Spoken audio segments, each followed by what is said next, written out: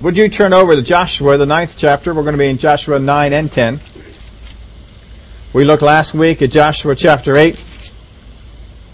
We're just going to look at this flow. We've been studying the last few weeks on reigning in life, that we have been called to reign in life, not to be reigned over in life, but to be reigning in life. But many Christians, even though we have been called to reign in life, don't find ourselves reigning. We don't find ourselves being able to walk into those kind of things.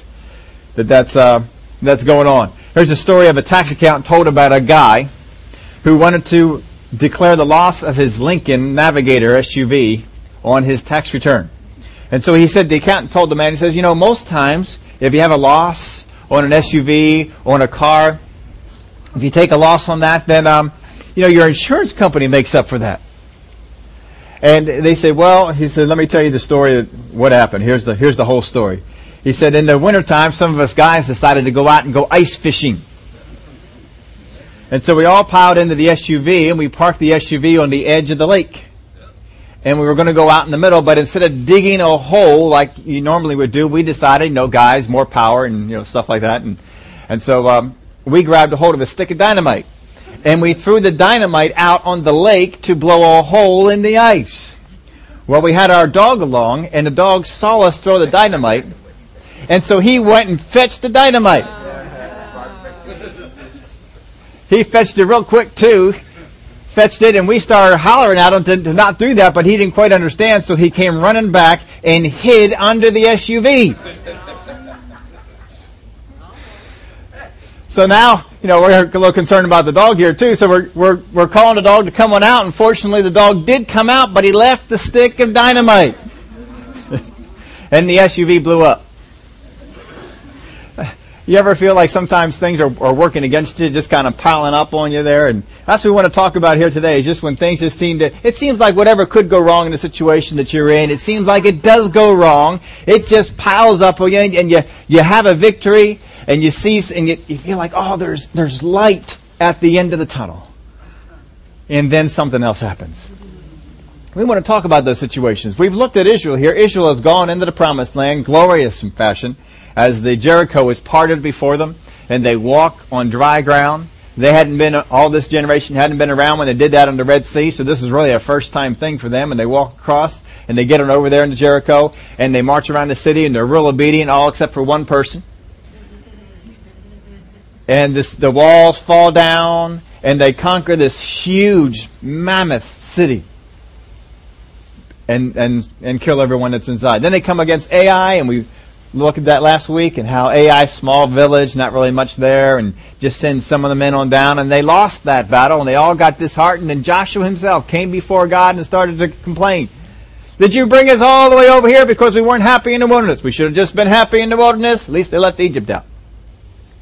Should have just been happy just to wander around the wilderness, not have a home. I don't know why we all thought we had to have homes, but we all wanted to have homes, and we should have just been content to be on the other side of the wilderness and not going after all this. But here we are. Did you bring us out here to just have us be defeated? What's going to happen when all the Lord's enemies hears about this? They're going to come after us.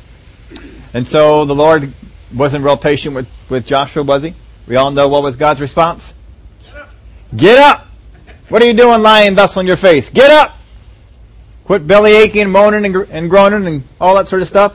Get up! Israel has sinned, that's why they couldn't stand against their enemies. Now get up and take care of this thing. So they got up, took care of it, went over to Ai, defeated the place, and now they're all in good shape. Now we've got things right. Because they were allowed to have everything at Ai, so no one could have stolen anything. How many think things are looking up right now? How many of you have been in this situation where you have faced a mammoth battle, won the battle only to be defeated by something small like an Ai, got that thing righted, got all that stuff taken care of, and now you are ready to possess the promised land. Amen. You are ready for that healing. You are ready to take on that financial issue that's there. Whatever was standing in your way, you are ready to get past this. It's not going to hold you back anymore. You are ready. Amen. Well, that's where we pick up here in Joshua chapter 9. Now, Israel was called to reign over the promised land, weren't they? They were called to reign over the land of Canaan. This was what they were supposed to do, but they're not reigning over it yet, are they? Just because we're called in to reign something doesn't mean that necessarily we do. But we sure can move that way. And it came to pass when all the kings who were on the side of the Jordan, in the hills and in the lowland, and in the coasts of the great sea toward Lebanon, the Hittite, the Amorite, the Canaanite, the Perizzite, the Hivite, the termites, and all that sort of thing, they gathered together to fight with Joshua and Israel with one accord. But when the inhabitants of Gibeon heard what Joshua had done to Jericho and Ai, they worked craftily and went and pretended to be ambassadors, and they took old sacks in their donkeys, old wineskins torn and mended, old and patched sandals on their feet, old garments on themselves, and all the bread of their provisions was dry and moldy. And they went to Joshua to the camp at Gilgal and said to him and to the men of Israel, "We have come from a far country. Now therefore make a covenant with us." Then the men of Israel said to the Hivites, "Perhaps you dwell among us. So how can we make a covenant with you?" But they said to Joshua, "We are your servants." And Joshua said to them, "Who are you and where do you come from?" So they said to him, "From a very far country." Now you know, as soon as somebody doesn't want to give you specifics and just, far away, far place, not near here, far away. This probably something isn't right. You need to have some specifics on this thing. From a very far country your servants have come, because of the name of the Lord your God. For we have heard of his fame and all that he did in Egypt, and all that he did to the two kings of the Amorites who were beyond the Jordan, to Sihon, king of Heshbon, and Og, king of Bashan, who was at Ashtaroth. Therefore, our elders and all the inhabitants of our country spoke to us, saying, "Take provisions with you for the journey, and go to meet them, and say to them, we are your servants. Now therefore make a covenant with us." Now, did you notice what battles they cited? Did you notice which battles they cited? The stuff on the other side. Did they talk about Jericho? Did they talk about Ai? Did they talk about any of those? No, because this is new news.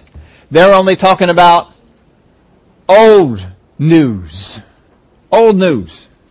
Because if they gave away the new news, that they knew about the new news, then that would have given away their position. But they're really there because of Jericho and Ai. That's why they're there. But they can't say that. They have to say these other places, these other things. And I'm sure that they were very things that stuck in their head as well. So, they don't want to date themselves. The bread of ours we took hot for our provisions from our houses on the day we departed to come to you, but now, look, it is dry and moldy.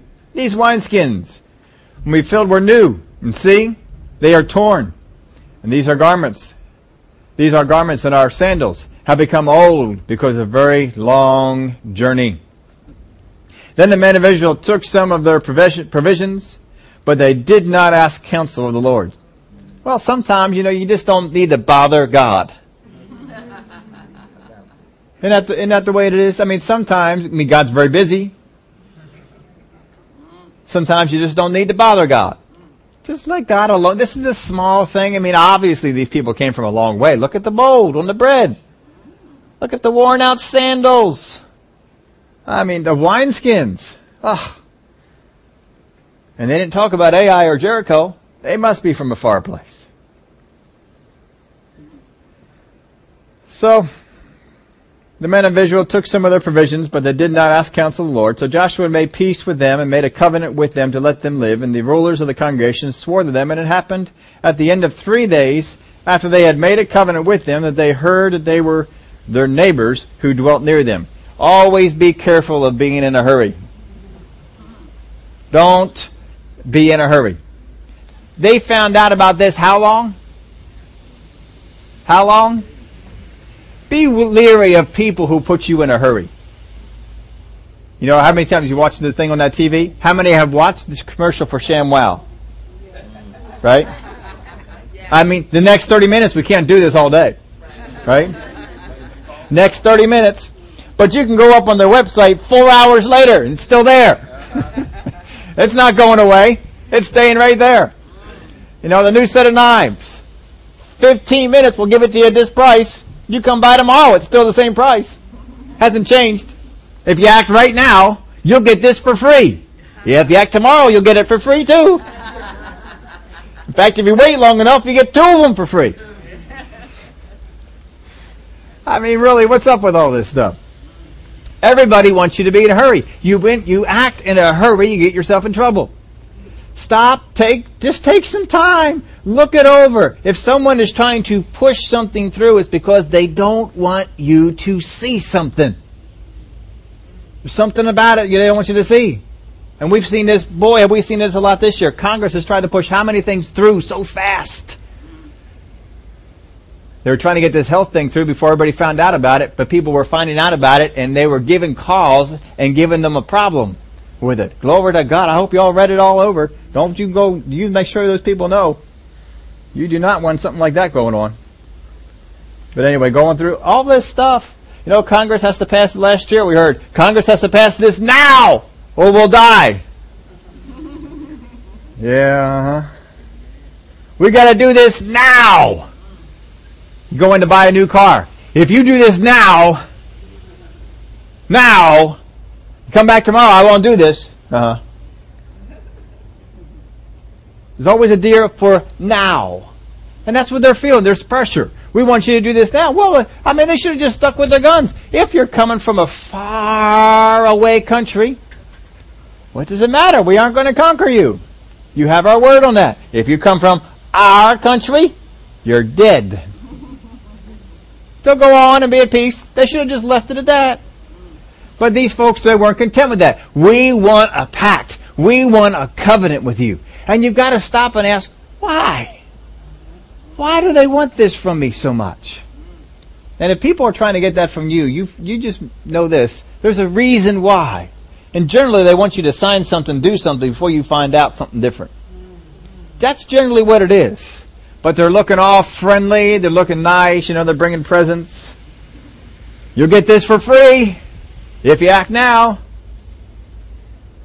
3 easy payments. All that sort of stuff. We got all kinds of ways to do that. Have you ever done one of those things where they said 3 easy payments? I did one time just for fun. It was one of those workout things. I thought, this might work out. 3 easy payments. And you find out when you call up, it isn't quite 3 easy payments, and then there's this, and then there's that, and then this person wants to stand there and sell you on this one, and then sell you on this one, and then sell you on this one. It's like, I don't want all those, I just wanted this one over here. Yes. I just wanted to sham wow. That was all I wanted. I didn't want all that other. Yes. It's all right, go to the auto show with us next year. You can go get one without all that spiel.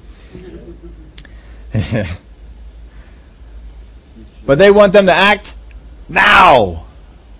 Now. You got to do it now. This is what they want. So they went ahead and they made the pact. And 3 days later, they find out they are within their own land. 3 days without internet, without telephones, without TVs, without the post office. They found out in 3 days. How much faster would it be today they found out?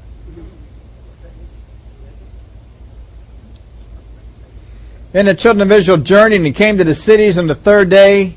Now their cities were Gibeon, Kephirah, Beeroth, and Kirjath Jearim. All of these cities are mentioned in other places in the Bible. You will see them mentioned some more times. Ezra and Nehemiah mentions the last 3 again. That's where you see those 3 together. I don't think there were too many places you saw all 4 mentioned around like this, but Gibeon certainly we see quite often. But the children of Israel did not attack them because the rulers of the congregation had sworn to them by the Lord God of Israel, and all the congregation complained against the rulers. Then all the rulers said to all the congregation, we have sworn to them by the Lord God of Israel, now therefore we may not touch them. This we will do to them, we will let them live, lest wrath be upon us because of the oath which we swore to them. And the rulers said to them, let them live, but let them be woodcutters and water carriers. And all the congregation of the rulers had promised them. Then Joshua called for them, and he spoke to them, saying, why have you deceived us, saying, we are from a very far country, when you dwell near us? Now therefore you are cursed, and none of you shall be freed from being slaves, woodcutters, and water carriers, for the house of my God. So they answered Joshua and said, because your servants were clearly told that the Lord your God commanded his servant Moses to give you all the land and to destroy all the inhabitants of the land from before you. Therefore we were very much afraid for our lives because of you and have done this thing. And now, here we are, in your hands. Do with us that seems good and right to do to us. So he did to them and delivered them out of the hand of the children of Israel, so that they did not kill them. And that day Joshua made them woodcutters and water carriers for the congregation and for the altar of the Lord in the place which he would choose, even to this day. So these folks had to go on, they had to be servants all these days, and they figured being servants is better than being dead. They liked that one a little bit better. So they agreed to that. This is okay. We'll go ahead and do this. Children of Israel are all murmuring, why did you make this pact? Why did you make this agreement? Why did you do all this sort of thing? They're right within the confines of what we're supposed to be conquering. So they were a bit upset with them. But they went ahead and they held to it anyway. Now here's a principle to learn from the Word of God. Even though deceit was used, God still holds them accountable to the covenant. I think that's just amazing. Because how many of you think you should be able to get off on a technicality?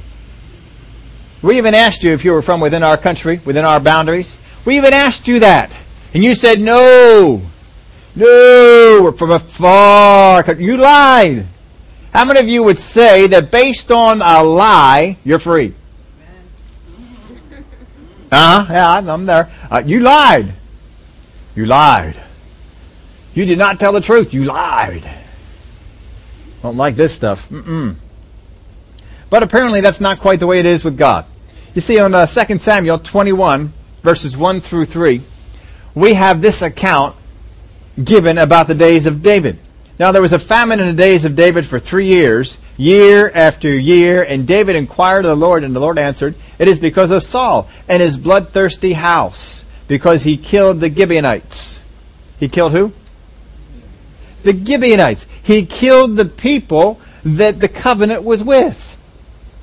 See, Saul got a little zealous for the house of Israel, and he says, you guys should not even be alive. You only were alive because you lied. And he started killing them off. He started bumping them off. And problems arose from it. So the king called the Gibeonites and spoke to them. Now the Gibeonites were not of the children of Israel, but the remnant of the Amorites. The children of Israel had sworn protection to them, but Saul had sought to kill them in his zeal for the children of Israel and Judah. Therefore David said to the Gibeonites, what shall I do for you, and what shall I make atonement, that you may bless the inheritance of the Lord? So a whole famine came upon the nation because this thing was broken, and nothing had been done about it. So God apparently saw it important that even though someone lies and you give your word, what should you do? Honor it. How many of you say, this isn't fair? A couple of you. I mean, this isn't fair. They lied.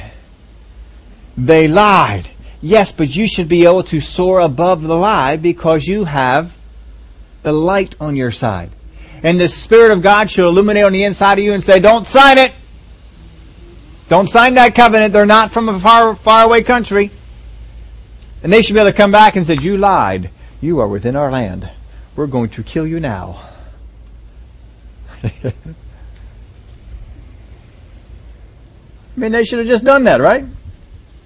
Now, just for a side note here, how many of you are a little upset at God and don't read Joshua, the book of Joshua, because of all the killing?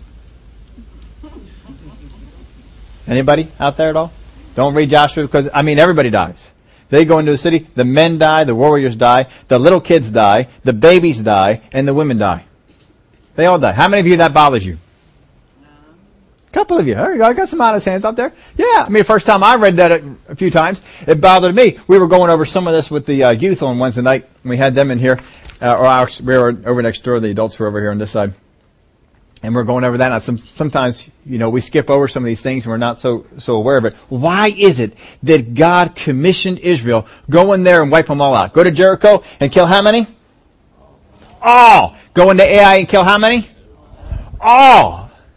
And you're going to find this theme throughout all the rest of them. He goes in and says, he doesn't say, let the little ones go. They're just little kids. Come on. They're just little kids. Why is God killing little kids? And we get mad at God. Why is God killing little kids? Or the women. They're not warriors. Why are we killing the women? And we get upset at this. Well, here's the reason for it. Most times God went into battle or had Israel go into battle. That didn't have to be the case. But there are times that it was. The reason that it was inside of Canaan was back in dealing with the giants. You all know where the giants came from? The giants are the hybrid of fallen angels and the daughters of men. Fallen angels and daughters of men bring about this. There's a reason why Satan sent some of his forces down to do that. And if you read over the New Testament, you know the angels that were involved in this got locked up early. They're not still roaming around. All the ones that were involved got locked up, and they're locked up forever. They're done. Remember when Jesus is dealing with Legion? And what is the legion of demons, the head spokesman? What does he say to Jesus? What have we to do with you, Jesus? Have you come to judge us before our time? Why would they ask a question like that unless judgment has come before the time in the past? There's no reason to ask that question, is there? The reason they ask is because they know that certain ones have been judged. Now, we know from the Bible that there were two groups of angels that were involved in this, and both of them were judged early and locked up. There are 4 angels who have been locked up, apparently judged for something, that Revelation says are released during one of the plagues, one of the things that God releases. And they are released to do their damage. There is also a time, I believe one of the bowl judgments, that demon spirits are released from the pit to go and torment men. Why are they locked up? Apparently they were doing stuff they weren't supposed to do. And they got locked up, but they were released again for a short period of time, and they said their torment is excruciating that they put upon men. So apparently, that judgment goes early. But these two groups of them were judged. The first time this happened was in the days of Noah. Sometime prior to the days of Noah, this first group was sent down, and we had these hybrids. This is where Greek mythology had its roots in. Greek mythology is not telling you the true story of what happened. They made up stories based on this kind of thing happening. But the flood of Noah was to wipe out the giants. How many of y'all have ever heard the story? It said, that Noah was an evangelist, and Noah went around the world trying to convert people and get them to come on the ark. How many have ever heard that story? That is a lie. He did not try and convert a single soul to come into the ark. I mean, he could get them saved, but he couldn't get them in the ark. The ark was reserved for only Noah and his family. Because the Word of God says something about Noah. It says he was perfect in his generations. In other words, there was no giant blood in his family. And so all of them were wiped out. But then the devil comes on down and he does it a second time. And he takes some of the people from his kingdom, some of his fallen angels, and they come on down. We have these hybrids. This is where King Og came from. And King Og, I didn't look it up. It was a while ago since I read it. We were talking about it on Wednesday, but I still didn't go back and look it up. King Og had a bed that was how long? Something like 20 or 24 feet for a bed. What size would that be? That's bigger than a king size. What do you do for a king size? Giant size? I don't know what you call that. But that's a big bed. Now, by the time you get down to Goliath is much shorter than that, and the blood is being diminished, but it's still giant blood. It's still false blood. Jesus Christ came on this earth to save who? Little dogs? Did he come to save your puppy dog? Come to save your cat? Of course not. What did he come to save? Humans, people, men and women, people of the human race. So he became a human. Human. He did not come to save angels. Angels have no salvation in the work of Jesus Christ. The only one who gets saved through the work of Jesus Christ is us. That is it. Satan's plan was to pervert the blood. Because if he could get all humanity to be perverted with giant blood, then Jesus could never be born of a pure human. And therefore, salvation couldn't come to the humans.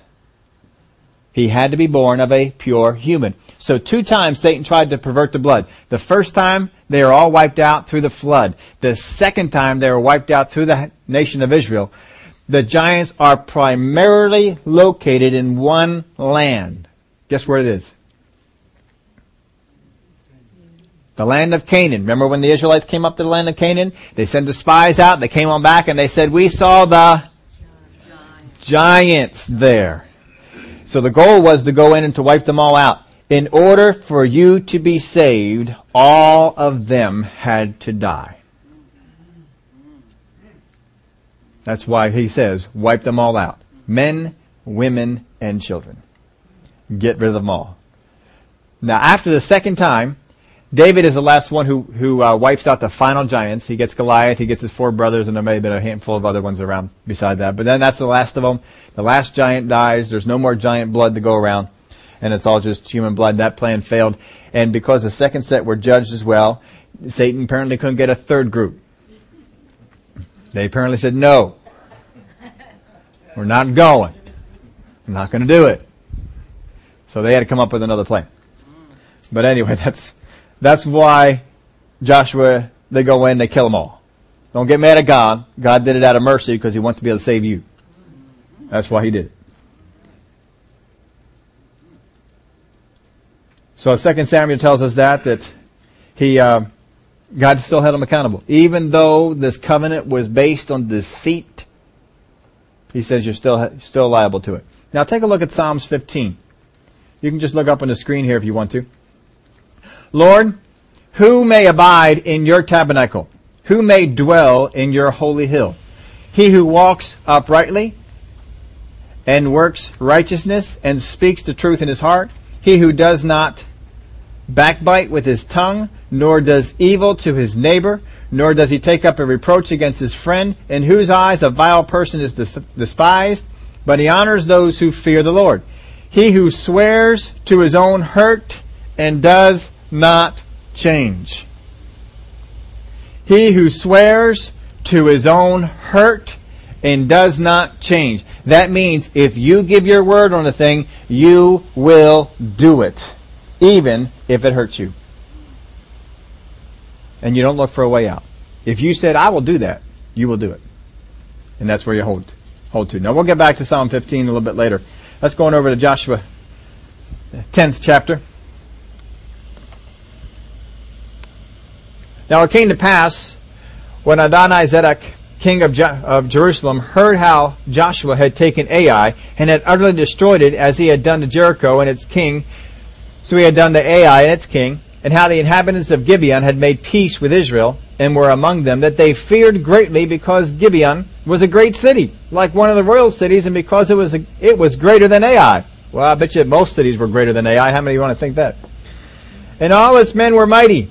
Therefore, Adonizedek, king of Jerusalem, sent Hoham, king of Hebron, Piram, king of Jarmuth, Japhia, king of Lachish, Debir, king of Eglon, saying, Come up to me and help me, that we may attack Gibeon.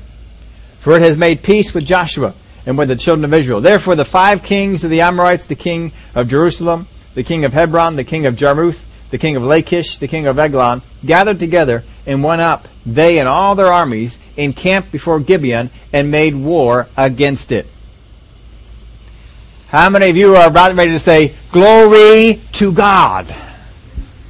They're getting their due.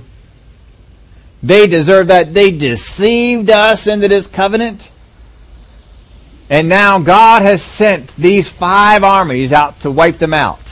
Have fun, guys. We're going to watch. How many of you are going to do that? I'm watching. I'm watching. I mean, I'm not going to kill them. Someone else will. I'm not really responsible for what other people do. It's not my job to watch over everybody else. Just let that go on. How many of you are in that camp? You're ready. You're going to be up there. You'll get a nice seat, high mountain. Let's watch this. Go, King Jerusalem.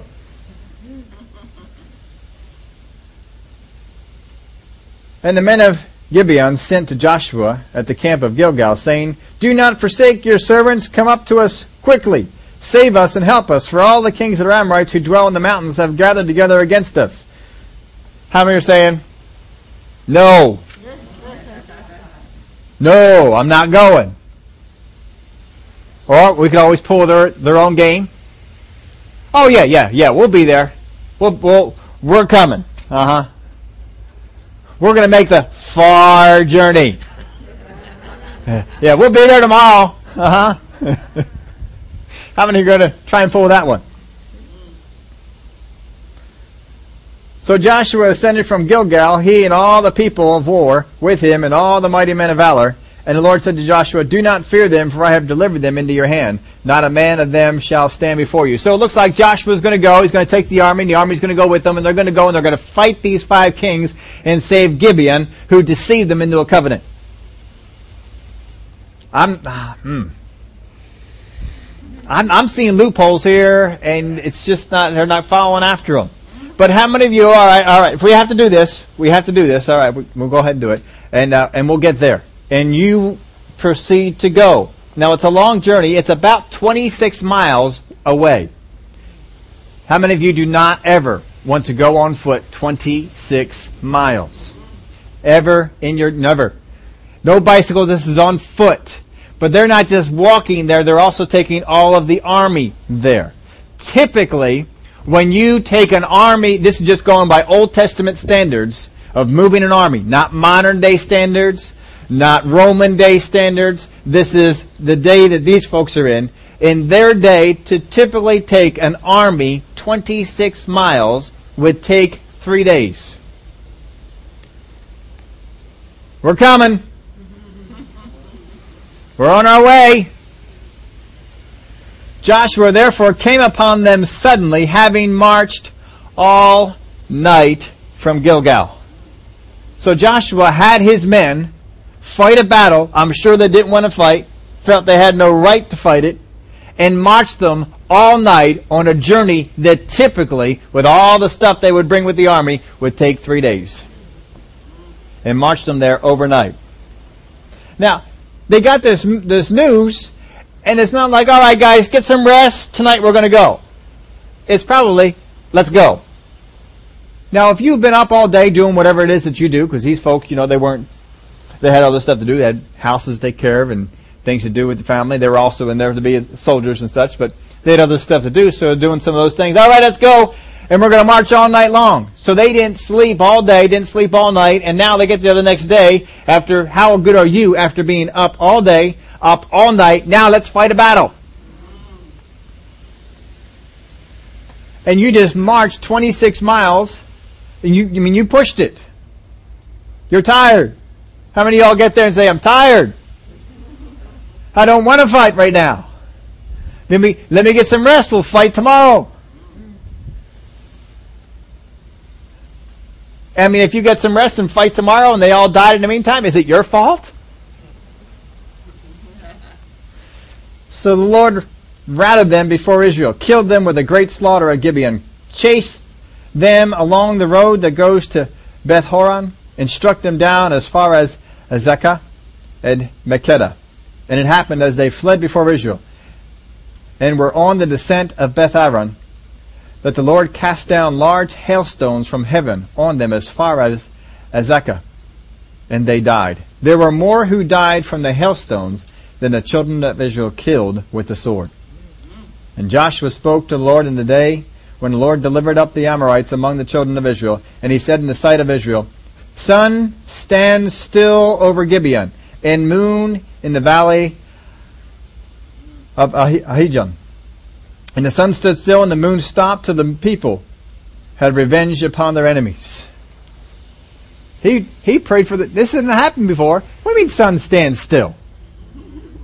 Sun stands still. And of course, he just knows from his perspective, he says sun stands still. Of course, we know what that means. But what scientists will tell us today, that if you want the earth to stop so the sun stays in the sky all the whole time, you have to stop the sun, you have to stop Mars, you have to stop Mercury, you have to stop Jupiter. You have to stop the whole solar system. And if that's not a feat enough, you got to stop all that and then still maintain the gravitational force. Because you don't have all that natural stuff going on that generates gravity. So then God has to generate the gravity, stop all the planets, and you know how fast these things are moving. These things are not moving 60 miles an hour. They are moving really fast. Really, really fast. And God has to stop them all. I don't know how God did it. You get up to heaven, you can ask Him. I got other questions that are more important than this one. Maybe you don't. So you can ask Him that, and then we can get together later on and swap notes and talk about it. I'll say, did you ask Him that? Then you can tell us.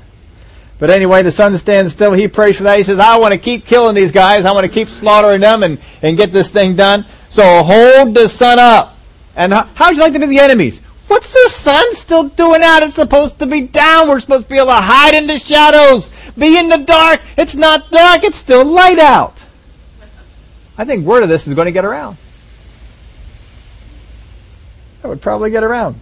Is it not written in the book of Jasher that so the sun stood still in the midst of heaven and did not hasten to go down for about a whole day? And there has been no day like that before it or after it that the Lord heeded the voice of a man, for the Lord fought for Israel. Now, if you are thinking that I'm going to the shore, and I'd really like the whole day, it won't work because it says there is no day like this before or... So you can't pray this. Not going to happen. Joshua returned and all Israel with him to the camp of Gilgal. But these 5 kings had fled and hidden themselves in a cave. And it was told Joshua, saying, the 5 kings have been found hiding in the cave at Makkedah. And Joshua said, roll large stones against the mouth of the cave and set men by it to guard them. And do not stay there yourselves, but pursue your enemies and attack their rear guard. Do not allow them to enter their cities, for the Lord your God has delivered them into your hand. Then it happened while Joshua and the children of Israel made an end of slaying with them with a great slaughter, till they had finished, that those who escaped entered fortified cities, and all the people returned to the camp to Joshua and Makkedah in peace. No one moved his tongue against any of the children of Israel. Boy, isn't that nice? Then Joshua said, open the mouth of the cave and bring out those 5 kings to me from the cave. They did so and brought out those 5 kings to him from the cave, the king of Hebron, the king of Jarmuth, the king of Lachish, and the king of Ekron. And so it was when they brought out those kings to Joshua, that Joshua called for all the men of Israel and said to the captains of the men of war who went with him, come near, put your feet on the necks of these kings. And they drew near and put their feet on their necks. And Joshua said to them, do not be afraid. We went over this last week. Joshua hears this over and over again. Do not be afraid. Only be very courageous. So forth he hears. Do not be afraid. Let's go over those principles again. Every time that fear comes near you, it is your choice. You can decide to be fearful. You can decide not to be fearful. It is up to you. Do not be afraid,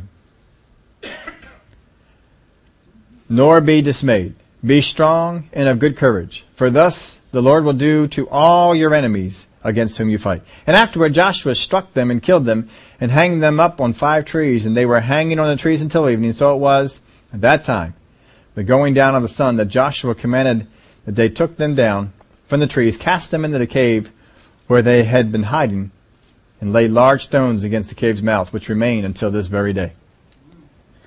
So they took care of this battle. You see a progression here for these guys. That first we hit the big city, Jericho. And then we go on, we hit the little city, Ai. We had some trouble with Ai. And then we come on over, we have the covenant. But then in order to defend Gibeon, we have 5 kings that come out against you. How many of you would be a little bit afraid of 5 kings and all their armies coming out against you? How many of you would not like 1 king at a time? You set yourself in battle array, you're ready for 1 king at a time, maybe 2 kings. 1 king at a time, not all this stuff. That's a lot of battle. I'd rather just take them on one at a time. I want you to notice something very careful. when we first started the story, how many kings assembled against Israel? We read right over it. I didn't pay any attention to it. How many kings in chapter 9 assembled against Israel? It's all summed up in one word. All of them. In Joshua chapter 9, when they heard about Jericho and Ai, chapter 9, verses 1 and 2, it says that all the kings teamed up together against Joshua, against Israel. All of them. That means all the kings, they all got together and say, you know what? We've been in battle before. We've been against each other before. But we got these folks over here are coming against us. They just took out Jericho. They just took out Ai. God parted the sea so they could come across. We got a problem here. And here's where you get that phrase. The enemy of my enemy is my... The enemy of my enemy is my friend. That's right. If you have the enemy, I have the enemy. Let's join together. Let's fight them together. So in the beginning, in Joshua chapter 9, all of the kings are gathered together, are gathering, they're all pulling their resources together to come against Israel. I don't know how many all of them are. If you want to take the time, you can go through and look at all the rest of the chapters and count out how many kings they come against and how many they find, but just know all of them were coming against them. How many did they fight in chapter 10? What is better, to fight against all or 5? I think it's better to fight against 5. What you had was they were all working on this conspiracy, all getting this alliance to come together to come against Israel at one time, and then this situation came up with Gibeon. And 5 of them said, we can't wait for all of them to get here. Let's us 5 take this on. We're the closest ones to it. Let's all get together and let's take out Gibeon. That makes a whole lot of sense, doesn't it? We're afraid of those guys. Let's fight these ones. But that's what they did. I don't know how to tell you for your own life how many times that all the kings were gathering against you and God did something and broke them up. All you know is you faced 5 of them. And 5 was a whole lot. God, why'd you have me go up against 5 kings? I don't want to go up against 5 kings. 5 kings! One city at a time, please. 5! And we're there fussing about taking on 5 kings. And God said, you could have just taken them on all. Had them all. Been done with this all at one time. But they came against 5, and the word to Joshua was, be strong and of good courage. Don't fear. Don't fear. Don't be afraid of this. Be strong and of good courage. See, sometimes we get in situations where circumstances pile on. And we're called to reign in life, and I'm walking and reigning in life, and I'm doing okay until all of a sudden the circumstances begin to pile on. And things seem to go bad all at once. I mean, this appliance broke and I got the money together, believe in God, got the money together to fix that appliance, and 3 other ones broke. And then the dog got sick. And then the kids got sick. And I'm battling those things over there. And then shingles came off the roof. I mean, it just seems to pile on. And how many times have we said, you know, God, I can take on a washer. I can take on a dryer. I can take on a heater. I can take on a water heater. But, you know, all of them at the same time. Come on, God. Can't you do something about this? Can't you work this? There's not so many. But in Joshua chapter 9, who was it that decided to come against Joshua altogether? Did God put it in their heart?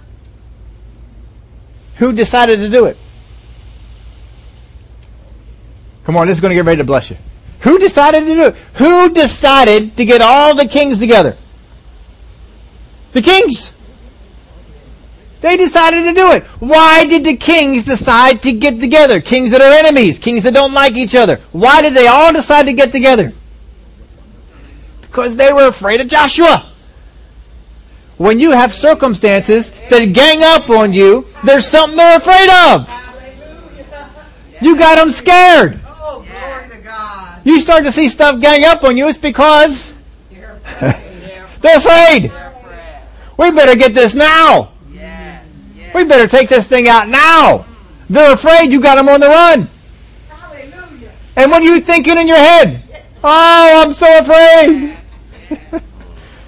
And you go on the run when your enemies were afraid. That's what happened to Israel when they first came up to the promised land. Oh, they're all shut up inside their cities because they are afraid. And Israel comes back and says, we're afraid. Everybody's afraid. Oh, when circumstances pile on, I'll tell you what, it's no good. You start something new and situations come together to get you unsettled. Isn't that the way it is? How many times have you got into something new? God led you into something, you started to take on something over here, you got into something new, and I'll tell you what, it wasn't good. It's not good. Something comes in there just to get you unsettled. You go out there and you buy a new car. How many of you have ever, you had the old car, you hung on to that old car as long as you could. You couldn't hang on to that old car any longer. That old car was dying. It was dying. It was going to die on you in the road. And you knew that. And your spirit's telling you, get a new car.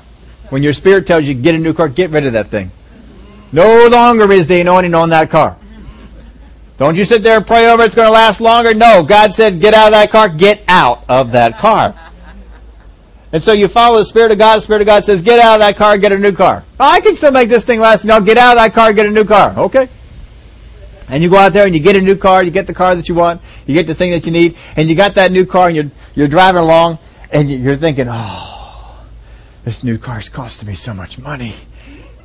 But you finally got your faith around it. You're ready to take on this new car and you're going along, and then all of a sudden 2 new bills pop up you never knew about. Now you got the new car and you got the new bills. Why do they do that? Because they're afraid.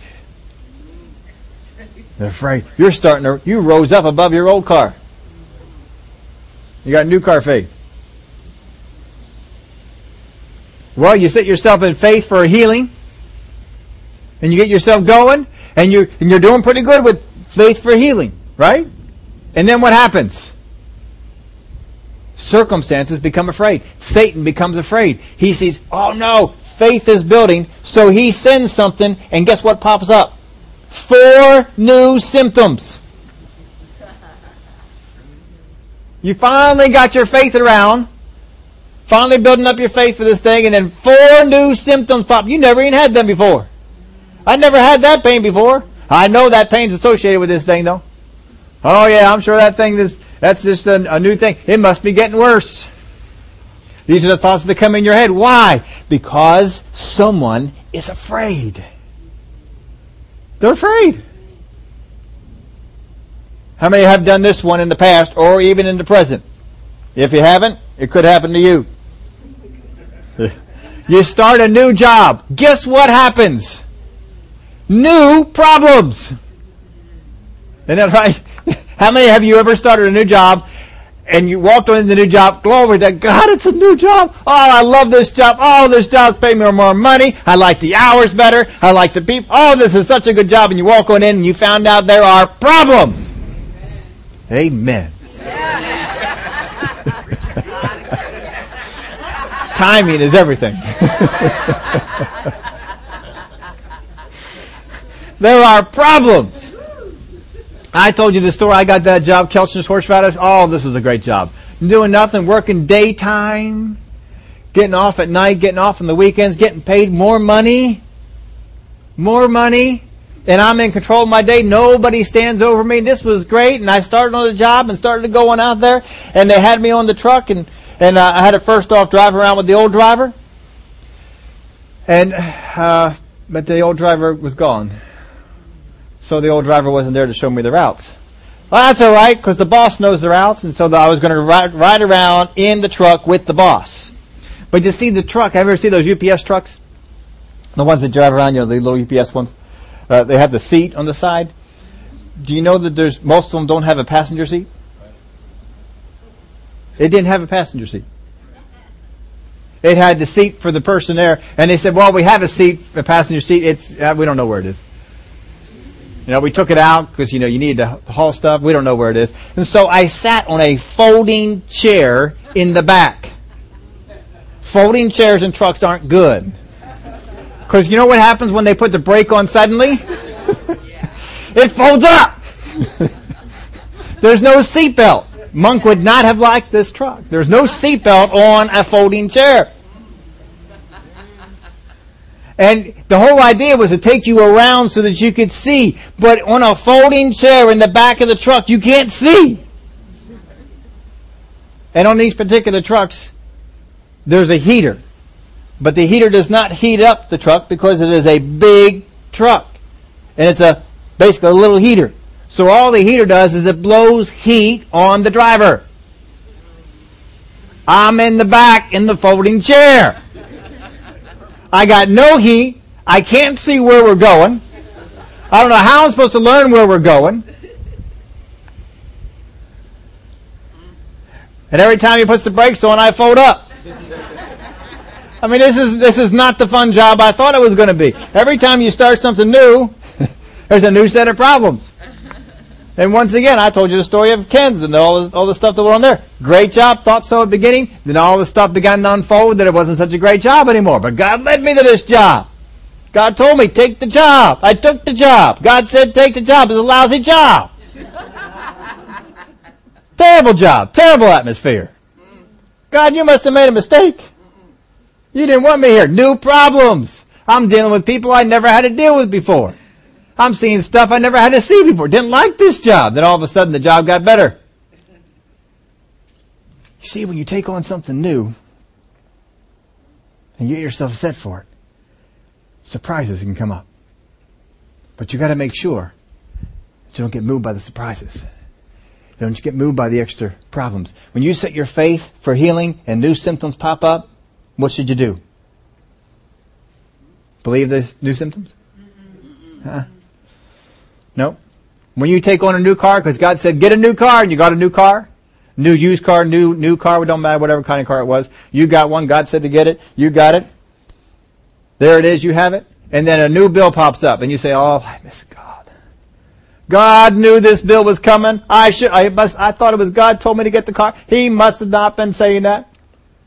Because now we got this new bill. Yeah, God can't take on a new car and a new bill. Man. I mean, how big do you think God is? New car and a new bill. 4 new symptoms? I mean, if it was 2. But 4? No. I don't know. How big is your God? I don't know. That's an awful lot. Whenever you take on something new, whenever you get involved in something new, you're called to reign in life. Stuff gets afraid of you. You're starting to reign in life. We got to do something about this. And it tries to pull you down. Just in time. We're ready for some scriptures. Yeah, the projection just went out. A little flash of the power there.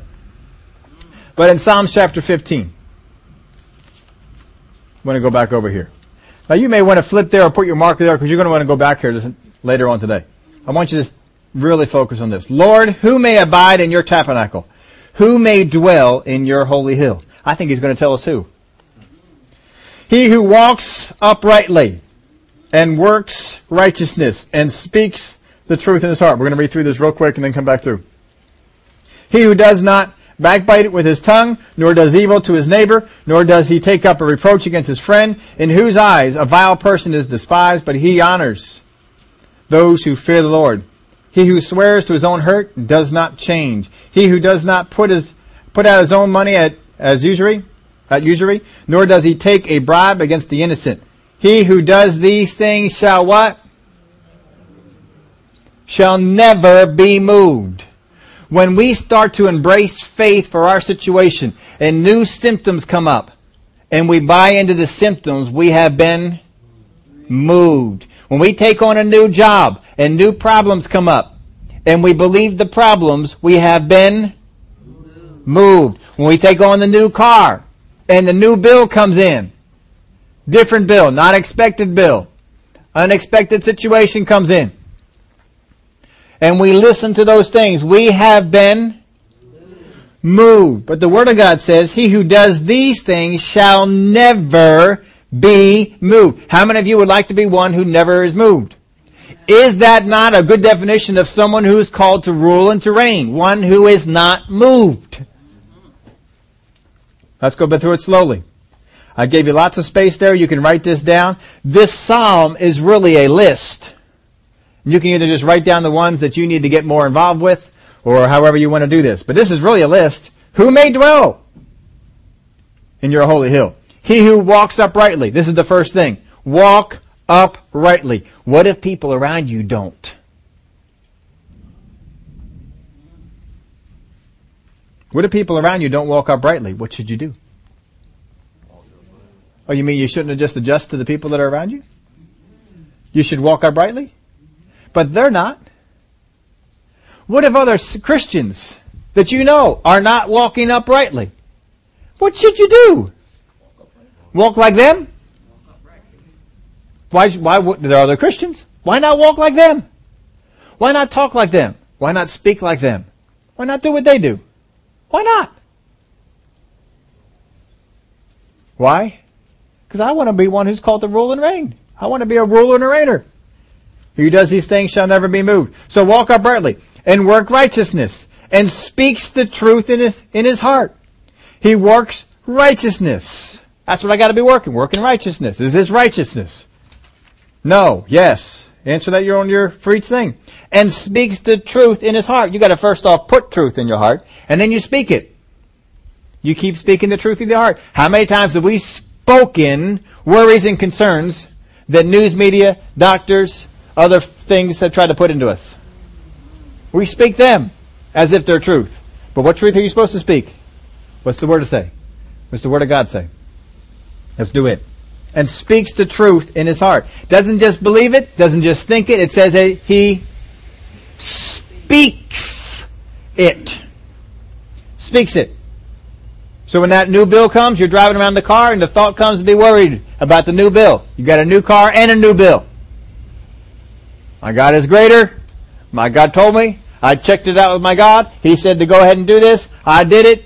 I'm not worrying over that new bill. God will take care of the new bill too. Yeah, but you got 4 new symptoms. I'm not worrying about the new symptoms. I'm doing what God said. He who does not backbite with his tongue. Oh, how easy is it to fall into that? Because we all know garbage on people, don't we? I mean, just maybe even minding your own business, you still find out garbage on people. How easy is it to start backbiting? You know what so-and-so did? I never. How dare they do that? Oh, and they said this. Oh, and they did this. Oh, and they... Does not backbite with his tongue. He who does not backbite with his tongue, unless another believer does, unless he's talking to another believer, doesn't do it. Does not do it. That means you can be in the midst of believers who are all backbiting, and you say nothing. Whew, that's hard, isn't it? Isn't that hard to do?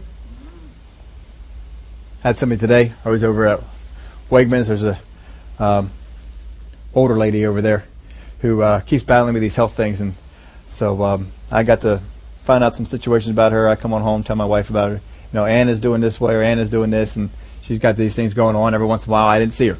She'd be over in the hospital. She'd come on out. You know, you need to come out to church. She's Catholic, but she doesn't go. You need to come out to church. Come on out to church. So I go out there, usually on my morning, coming on in here. That's where she works over the overnight shift. So I get to talk to her, and she stopped me a couple of times. She says, I need you to pray for this. That was one of those things we could pray for. So we did keep talking to her. You know, come on out. Come on out, get these things, change these things. But I'll tell you what, sometimes, you know, she's not going to church, not feeding on the Word at all. She was getting into me this morning. She was starting talking about somebody and brought up a particular minister. I won't tell you who it was. You would know him if I told him to you. And she talked about this particular minister. Oh, he's this and he's that. I says, no, I was actually in one of his meetings one time. It was pretty good. He's pretty good. I know what people say about him, but I think he's pretty good. But sometimes that's tough to stay out of that. But just be thinking about this. I don't want to be one who's moved. Because I tell you, I've gotten pulled into backbiting. We don't want to do that. Don't get pulled into backbiting. Even when you're right. Doesn't make any difference. Nor does evil, he who does not backbite with his tongue, nor does evil to his neighbor. Doesn't do evil to his neighbor. Who's your neighbor? Gibeonites. People like that, aren't they? Jesus told you who your neighbor was. Nor does he take up a reproach against his friend. Now how many of you all know what that means? How many, if somebody came and says, the Bible says don't take up a reproach against your friend. What does that mean? How many of you could tell them? I don't know that I could. What is a reproach? So I looked it up. I mean, if you're not sure, look it up, right? Reproach means to blame or censure conveyed in disapproval. Blame or censure conveyed in disapproval. A term of reproach. An expression of upbraiding, censure, or reproof. Disgrace, discredit, or blame incurred. To bring reproach on one's family. A cause or occasion of disgrace or discredit. You still don't know what that means, do you? Who does not take up a reproach against his friend. How many times has it come up with one of your friends that someone says something against them, or you know something, and well, they're just not very good at that. I know they lie all the time, but you just love them anyway. No, don't sit in there and take up. Don't discredit them. Don't sit there and discredit them. It might even be true, but just tell them, I don't know. Go talk to the friend. Go talk to the person. Find out what's going on. You don't need to get involved. If you got aught against anyone, go to somebody who's close to them. No, go to them. Take care of it. You want to be one who's not moved? This is one of the things you got to do.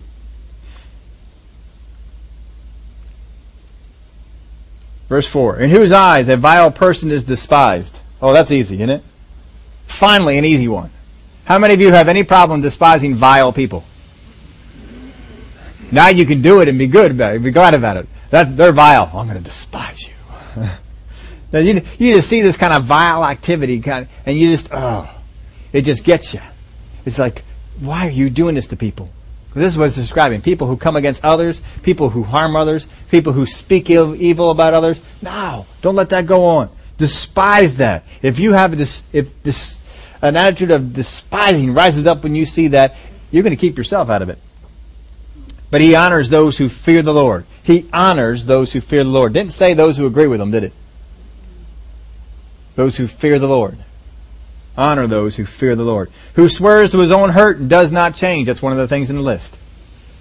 Swears to his own hurt. When you make a promise, when you say, I will do this, and comes up later that if in order for you to do that, it's going to cost you something, it's going to be a problem for you, you do it, right? He who does not put out his money at usury, nor does he take a bribe against the innocent. Make sure that you are straight with money. Don't let money get a hold of you. Make sure that you use money, but are not used by it. He who does these things shall never be moved. You can just make a list out of those things. These are the things I need to do. If I can do these things, if I put these to work in my life, I will never be moved. Speak the truth that's in your heart. Do those things. Well, you either respond from what is going on around you or in you. But you're going to respond from one or the other. You either respond from what is going on around you or in you. Which one's it going to be? The one who responds to the things that are going on in them is the one that the Psalms is talking about. The ones who respond to the stuff that's going on around them are people that are going to be moved every which way. All the devil has to do to get you to move is throw you a new symptom. A new pain, a new ache. All he's got to do is put a little doubt in your mind. All he's got to do is send you a new bill. Have you lose some hours at work? He could throw you in a tizzy. What am I going to do? How am I going to get by? what's going to happen? Oh no. Don't do it. Don't do it. Be one of those people who will not be moved. Be one who rules and reigns in life, not one who's moved all about. Because if you're moved about by all these other things, they rule you. And they truly are reigning. But you be the one who rules. You be the one who reigns. We asked you last week about some prayers. Get some scripture in them. Got to hear from one person. Like to hear from some others. Let me know when these things are going on. Some things that you did to get your prayers going. You've set your script. You set the scriptures out. This is what I'm believing for. You have a day that you can point to. This is the day I prayed this. This is the day that this is done. We went over that last week. This is the day. You have your day marked. But God, this is the day. This is when it was. Abraham had his day. God, this is when you made the promise to me about my descendants. Moses had his day. At the burning bush is when you promised me that you would do this. Have a day for each of those things. This is the day. Write it down. You can come back to this thing. But don't be moved by the stuff that's going on around you. Doesn't matter if 5 kings come against you. It may be 5 kings instead of all kings. But even if it was all kings, don't be moved by what's going on around you. Be like Abraham, who grabs 200 of his servants and goes after 5 kings on his own. He doesn't wait for them to come down. He goes after them. Because they took a lot. Be called. You are called to rule and reign. Walk in that calling. Be that way. That's who you are to be. That's who you are to be. Psalm 15 gives you a wonderful list. Go on out there and pull that list together. Get that thing going. There were some children in the cafeteria. They were in a religious school, one of those Christian schools, for lunch, and had a pile of apples on the one end of the table. And the teacher went up there and said, just take one, please. God is watching. At the other end of the table, there were some chocolate chip cookies. And one of the students in the school wrote their own note and put it by the chocolate chip cookies. And he said, take all you want. God's watching the apples.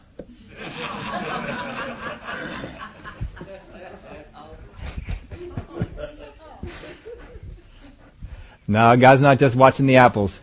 He's watching the cookies too. God's watching it all. He gave you a complete list there. God's watching. Even when 5 kings come against you, God's watching even then. They all didn't come. Even when you have a setback at AI, God's still watching. God's always watching. He never stops. Would you all stand up with me? Father, we thank you that your hand is on our life. You have called us, as Romans told us, to rule and to reign in this life. Father, that's how we want to walk. That's what we want to do. We want to rule and to reign in this life. Thank you for the help that you give us.